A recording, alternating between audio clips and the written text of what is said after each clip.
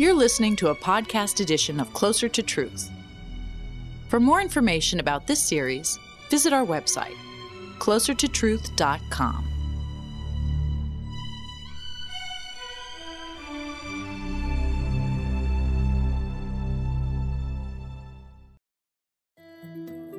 Hi, I'm Robert Lawrence Kuhn, host of Closer to Truth.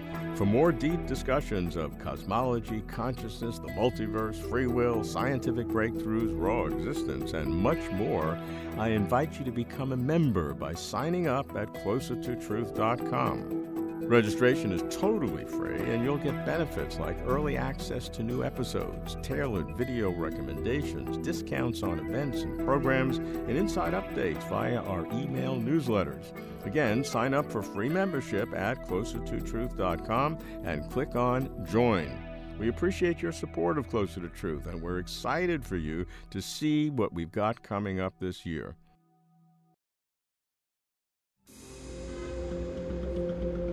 Science developed because human beings sought to understand the nature of the world. My quest, in some small sense, follows humanity's quest. I seek to know ultimate reality, the deep structure of existence. What is it all about? While I was intrigued with philosophy and tempted by religion, I wanted to be sure that what I studied was true. That's why, for 6 decades now, I've followed science, especially physics and cosmology, biology and neuroscience. And while I love learning latest discoveries, I watch for inflection points where conventional wisdom shifts, those rare times when new ideas erupt.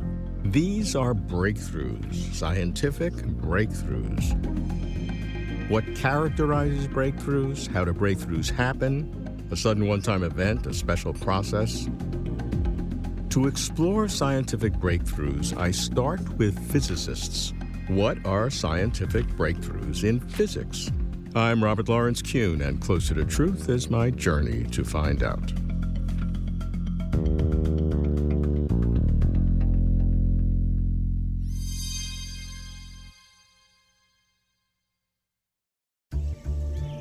Breakthroughs are novel perspectives for seeing new kinds or levels of what's real. Are breakthroughs single, startling occurrences, the aha experience? Or are they special processes that can be studied and perhaps replicated? What distinguishes breakthroughs in science from just good science? To discern the difference, I scan the landscape of science, searching for breakthroughs that are demarcated and unambiguous. That's why I focus on physicists and physics. And an ideal place to do so is the Institute for Advanced Study, IAS, in Princeton, New Jersey, the legendary home of Albert Einstein, J. Robert Oppenheimer, John von Neumann, and Kurt Gödel. IAS exemplifies scientific breakthroughs. The walls, the grounds emanate breakthroughs. I meet the IAS director, a theoretical physicist who works at the interface of mathematics and particle physics, Robert Dijkgraaf. Robert, how do you determine what's good science and what is beyond that? What's a breakthrough? Well, I think it's very difficult to see a breakthrough as it happens. It's only afterwards often that we see, because I think indeed science is an incredibly rich field, and we're continuously digging. Think of this as geological layers. So we're mining this layer, and it makes more and more sense, and it all hangs together. And then certainly you go to a new layer, something new pops up. That's the remarkable thing, that our knowledge is organized in these kind of different levels. And going to a deeper level is something that happens often accidentally. Few little bits come in that kind of are not quite fitting. But once you went through the breakthrough, that you have a completely different perspective on the world, which often means that many questions are answered. Could be a new idea that allows you to go through this intermediate layer so that you really are certainly in a different world.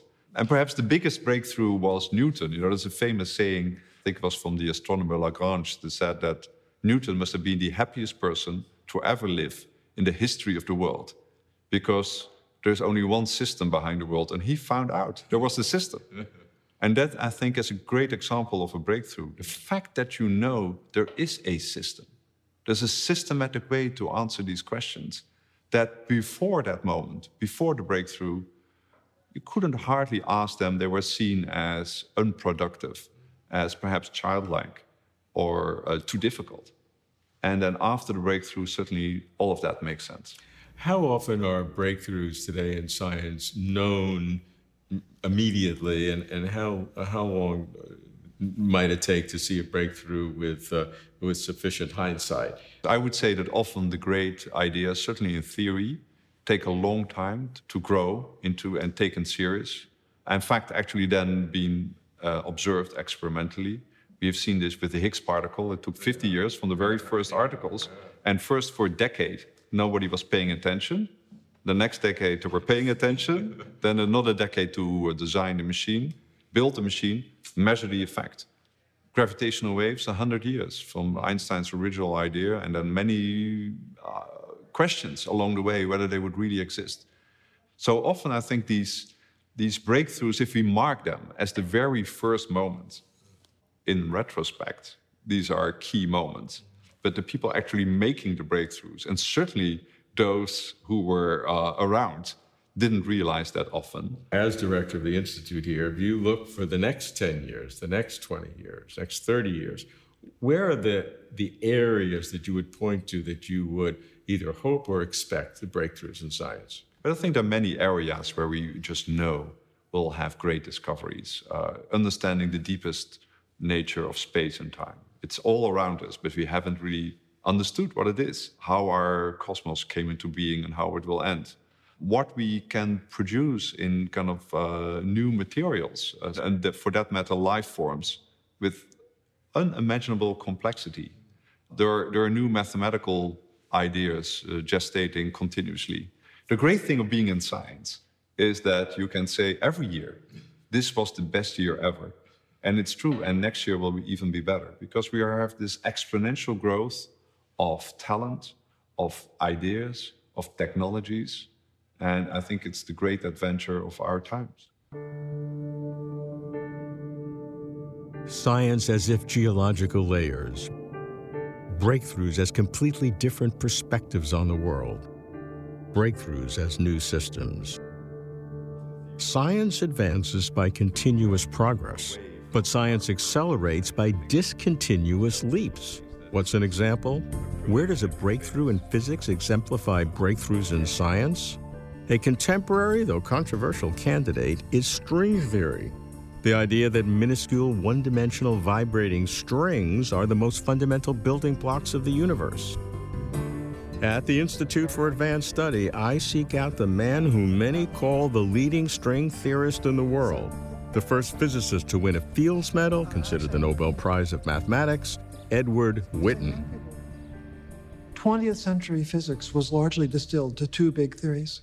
There's quantum mechanics, which describes atoms, molecules, individual subatomic particles. And there's general relativity, which is Einstein's greatest creation, his theory of gravity. It describes stars, galaxies, black holes, and the universe as a whole. A central problem in physics is that these two theories don't work together. The mathematics Einstein used in developing his theory is highly nonlinear and doesn't agree well with the requirements of quantum theory. By around 1900, the electron had been discovered, and also the atomic nucleus was soon discovered, and there was a problem, which is that calculations showed, based on 19th century classical physics, that the electron would spiral into the nucleus in a nanosecond, or less, actually. Now, this realization led ultimately to quantum mechanics. Quantum mechanics was what fixed the problem of the catastrophically strong force between the electron and the proton. So physicists spent much of the 20th century with these two big theories: quantum mechanics, the theory of the small things, and Einstein's theory of gravity, or general relativity, which describes stars and galaxies. And we had to simply coexist with the fact that there was this big contradiction between them. Now, there has to be some way to make these theories work together, because stars and galaxies are ultimately made out of atoms, molecules, and subatomic particles. So it doesn't make sense to say that there's one theory for the atom and another theory for the galaxy. There has to be some way to reconcile those two theories. This, however, is a difficult problem, and direct assaults have really not led to anything interesting. However, by serendipity, physicists around 1970 stumbled upon what seems to be an extremely interesting approach to this problem in the form of string theory. So the cartoon version of string theory is that an electron, or a quark, instead of being a point particle, is a little loop of vibrating string. You have to have a sense of humor in interpreting that. First of all, the notion of a point particle has to be understood quantum mechanically. So there's wave-particle duality, and a quantum particle really is fuzzy. To really understand it requires studying some of the mathematics of quantum mechanics.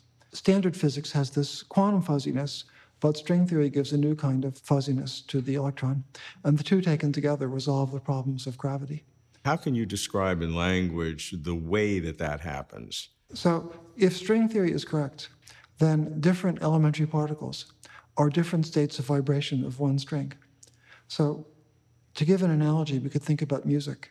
The richness of music comes from the fact that when you play a note on a piano, what you actually hear is a mixture of the fundamental tone produced by that string and the higher overtones where it vibrates in a more complex pattern. If you were to get rid of the higher overtones by using tuning forks, you would get music that sounds extremely harsh to the human ear. Right. People make high-quality violins and pianos because they produce pleasing mixtures of the different modes of vibration of a string. Now, these strings, likewise, can vibrate in many different ways. And if string theory is correct, are manifestations of different modes of vibration of the same basic string. So one way the string can vibrate corresponds to an electron. One way corresponds to a photon, which is the quantum of the electromagnetic field. And a different mode of vibration of the string is a graviton, the basic quantum of Einstein's gravitational field. String theory forces upon you a gravitational mode. So if you try to understand the elementary particles in the light of string theory, you're forced to include gravity as part of the description. And we know this with high confidence because the people who discovered it didn't like it and tried to get rid of it. That's always a good sign. I like your phrase, forced. Yes. Sometimes people say pop out. Yes. In other words, you do something, you have your mathematics for one thing, trying to solve it, and then suddenly you see something pop out that you weren't planning for, but is something that you eventually had to explain. How does it pop out? So in general, in modern physical theories, things are quite constrained. And that's one of the main reasons we've made so much progress. For example, if you ask, how was the standard model of particle physics discovered? When it was first postulated, the experimental clues were really limited. And they were able to invent the theory because the framework they were trying to work in of relativistic quantum field theory is very restrictive. So in particular, in the late 60s, people started trying to understand the nuclear force in terms of what we now know as string theory. Some things approximately worked to describe the strongly interacting world, so it attracted a lot of interest. But the equations of string theory were quite restrictive and kept doing things that people didn't want. So the most dramatic was the graviton, the quantum of the gravitational field that popped out. The predictive power comes because your equations give more answers than there are knobs you could turn in setting up the equations. And a lot pops out. So in the case of string theory, although it took more than a decade for this to be understood, the general things that really pop out were gauge theory, which is the bread and butter of elementary particle physics, supersymmetry, concerning which we have some clues but no experimental finding, and Einstein's gravitational field. In other words, a field with the properties Einstein used to describe gravity. And so you see those properties in the mathematics? Yes. After you set up the equations, you have to solve them. And things that the original discoverers did not want popped out. So I stress the fact that the gravitational field was one of the things that popped out when people solved the equations of string theory. But another thing which popped out was that extra dimensions were needed. For traditional weakly coupled string theory, the number of extra dimensions is 6, the total dimension is 10. That turns out to be the only dimension in which the theory works. To interpret it as a model of the real world, first of all, you have to remember that as counted by physicists, there are 4 dimensions, 3 space and 1 time dimension. So what do you do with the extra 6 dimensions? The standard approach is to assume that the extra 6 dimensions are curled up in a very tiny manifold so that it would take an incredible magnifying glass to see them directly. But we do see their effects indirectly because when you solve for the modes of oscillation of a string and find what are the light elementary particles, that depends on your assumptions about the extra dimensions. This is not the place to adjudicate the grand claims of string theory.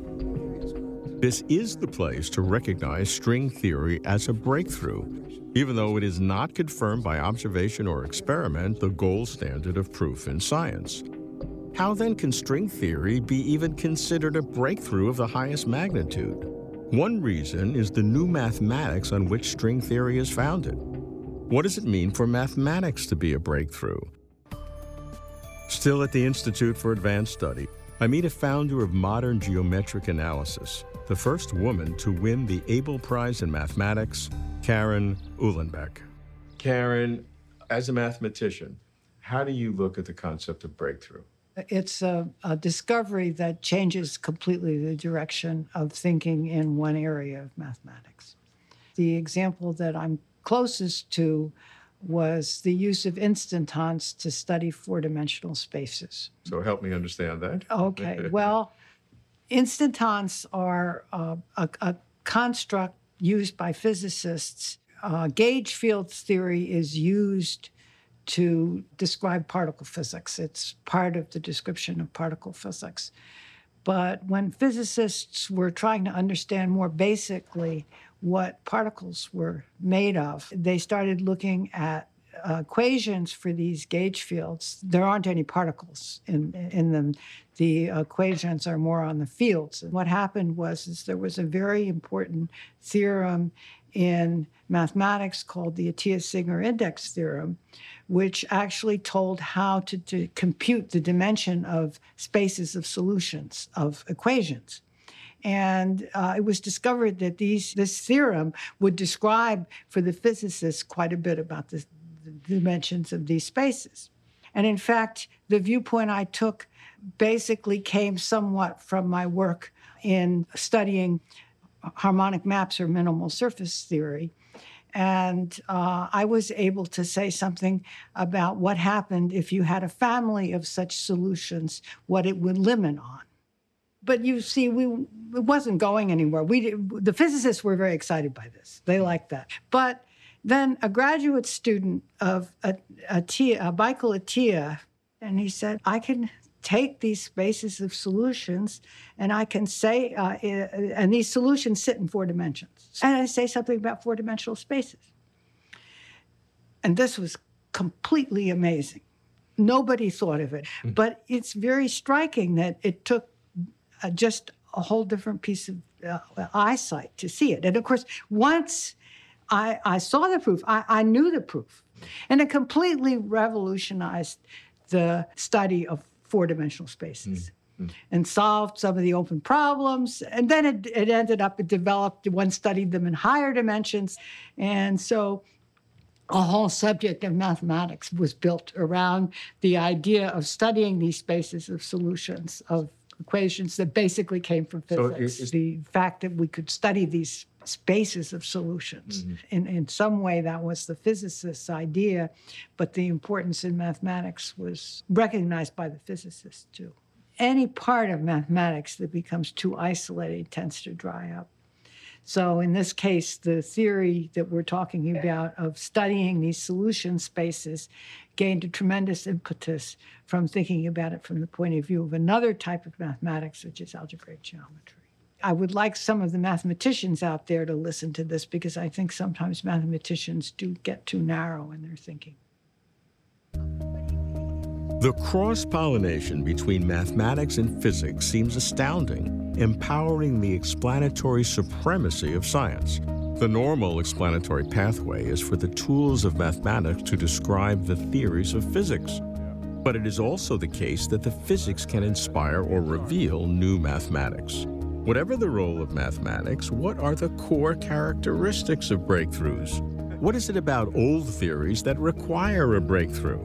In other words, how to spot a budding breakthrough. I speak with a German physicist known for challenging the overarching authority of mathematical beauty or elegance in explanations of physics, Sabine Hassenfelder. In the beginning, there's always someone who finds an explanation for something that we just could not explain before. But once you have that, you have a certain model of the world, and then breakthroughs come about either because that model runs into conflict with new observation, and that creates a tension which has to be resolved. Or we notice that there is an internal tension in this model or the theory, and that has to be resolved. And I think that if you look at the history of physics, you will see that the breakthroughs that have happened fall into one or the other category, or in some cases, a mixture of both. Einstein's insight, for example, that gravity is really the curvature of space and time, did both. It did resolve a tension between the previously known theory for gravity, Newtonian gravity, and observation. And it did resolve an internal disagreement, which was between his theory of special relativity and the Newtonian gravitational paradigm that is basically an instantaneous exchange of forces, which does not fit together with special relativity. Something had to give. And Einstein was trying to resolve this internal tension, which led him to general relativity.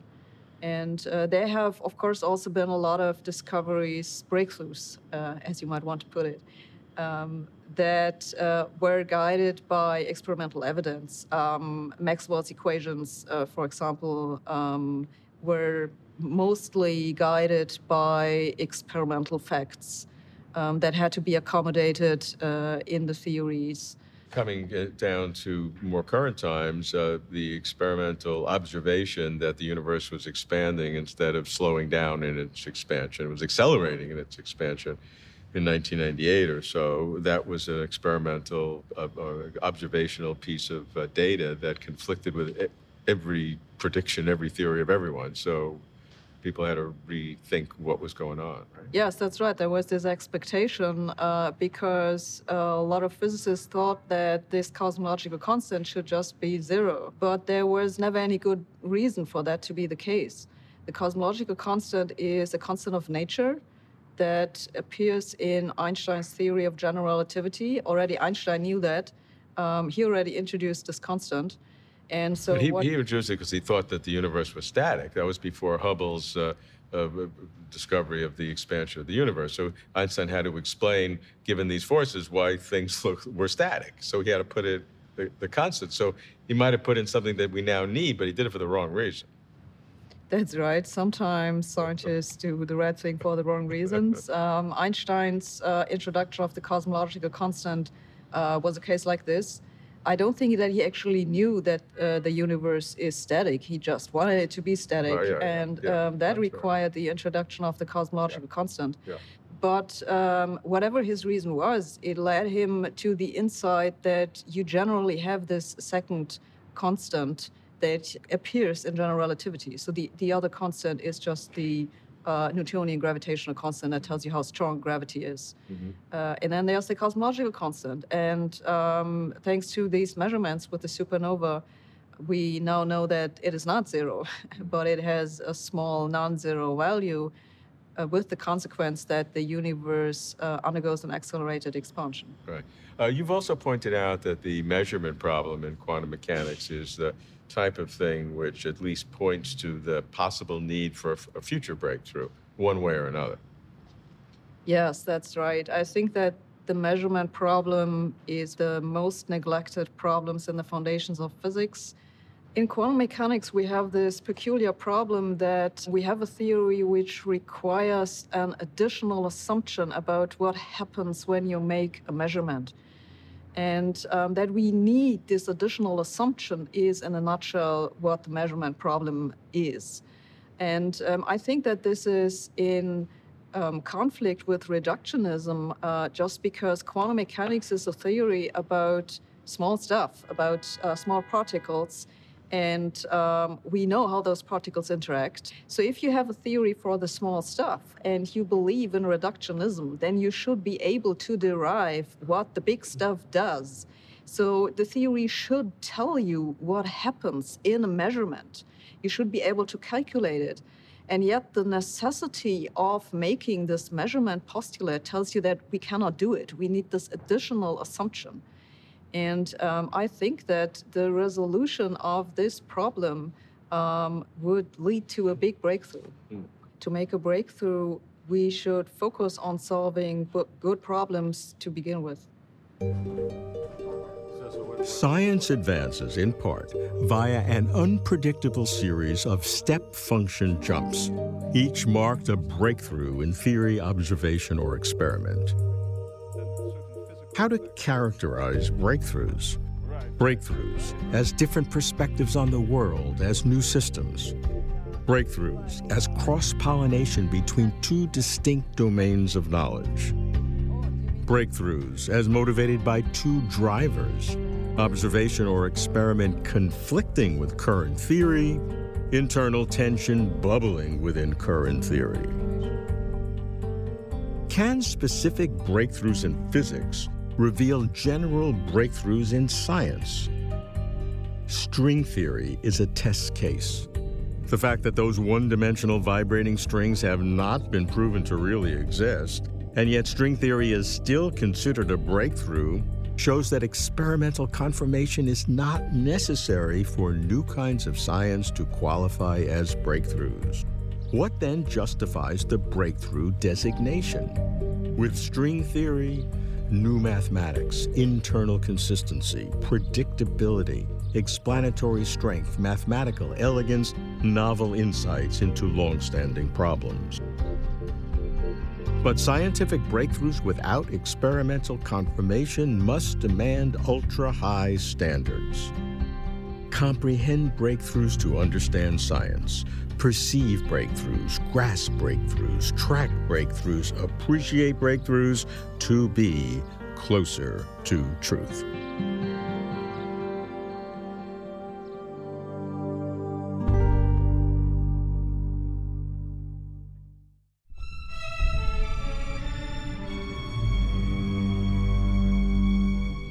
To watch complete conversations with over 100 of the world's leading thinkers on cosmos, consciousness, and meaning, visit our website, closertotruth.com.